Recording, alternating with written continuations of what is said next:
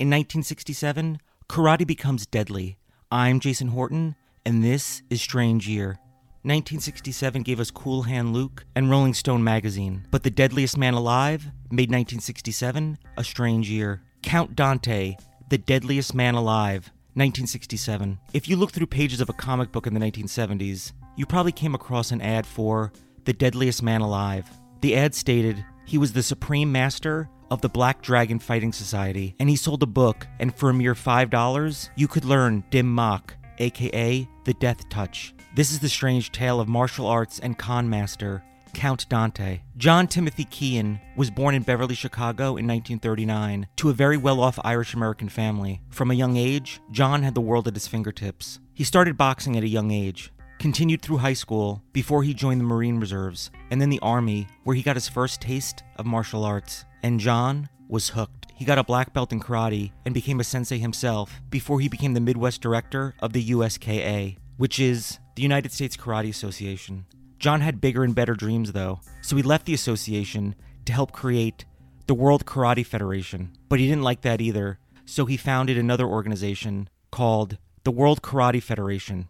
And at that point, John set his sights on reinventing martial arts itself. He had enough of all the ceremonies and traditions that are an integral part of most martial arts, and he wanted to focus more on making martial arts more straightforward, closer to minimum effort, maximum effect. He called this new type of martial arts the Dance of Death, and the idea was that if you learned all the steps of the Dance of Death, you'd become the ultimate fighting master. With organizations and martial arts already reinvented and behind him, John had one last thing he needed to change before he'd become the ultimate fighting master himself.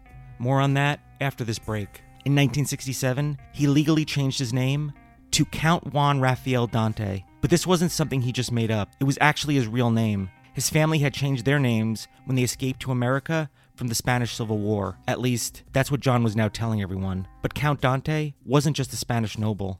He was a deadly martial artist who competed in death matches in Thailand and China, and he won by using his Dance of Death technique. Again, according to Count Dante himself. He let everyone know this by taking out advertisements in comic books where he called himself the deadliest man alive and sold his instructional booklet that promised to give the world's deadliest fighting secrets with a free membership to his new Black Dragon Fighting Society. Comic book readers would find advertisements that read, "Yes, this is the deadliest and most terrifying fighting art known to man.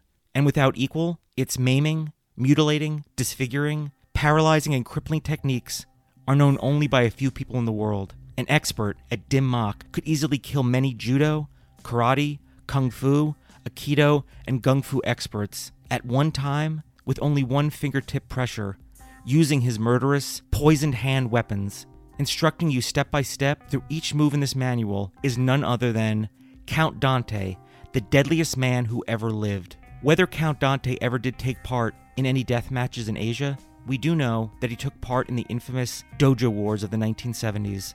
On April 24th, 1970, Count Dante and a group of his students got together one evening to try to scare off some of the competition, and they went to the Green Dragon Society's Black Cobra Hall to show them what's what. They told them they were police officers that had to get inside, and then revealed who they truly were, and all hell broke loose.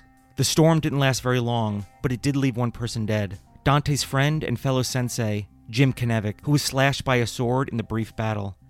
Everyone was taken to court to stand trial for Knevik's death, but ultimately, everyone was released without charges. It would be only 5 years later before Count Dante joined his friend. Count Dante died on May 25th, 1975, when the deadliest man alive passed away at the age of only 36, not in the middle of battle or another dojo storm, but in his sleep when an ulcer gave him internal bleeding. Thank you so much for listening, and I'll be back next time with another episode of Strange Year.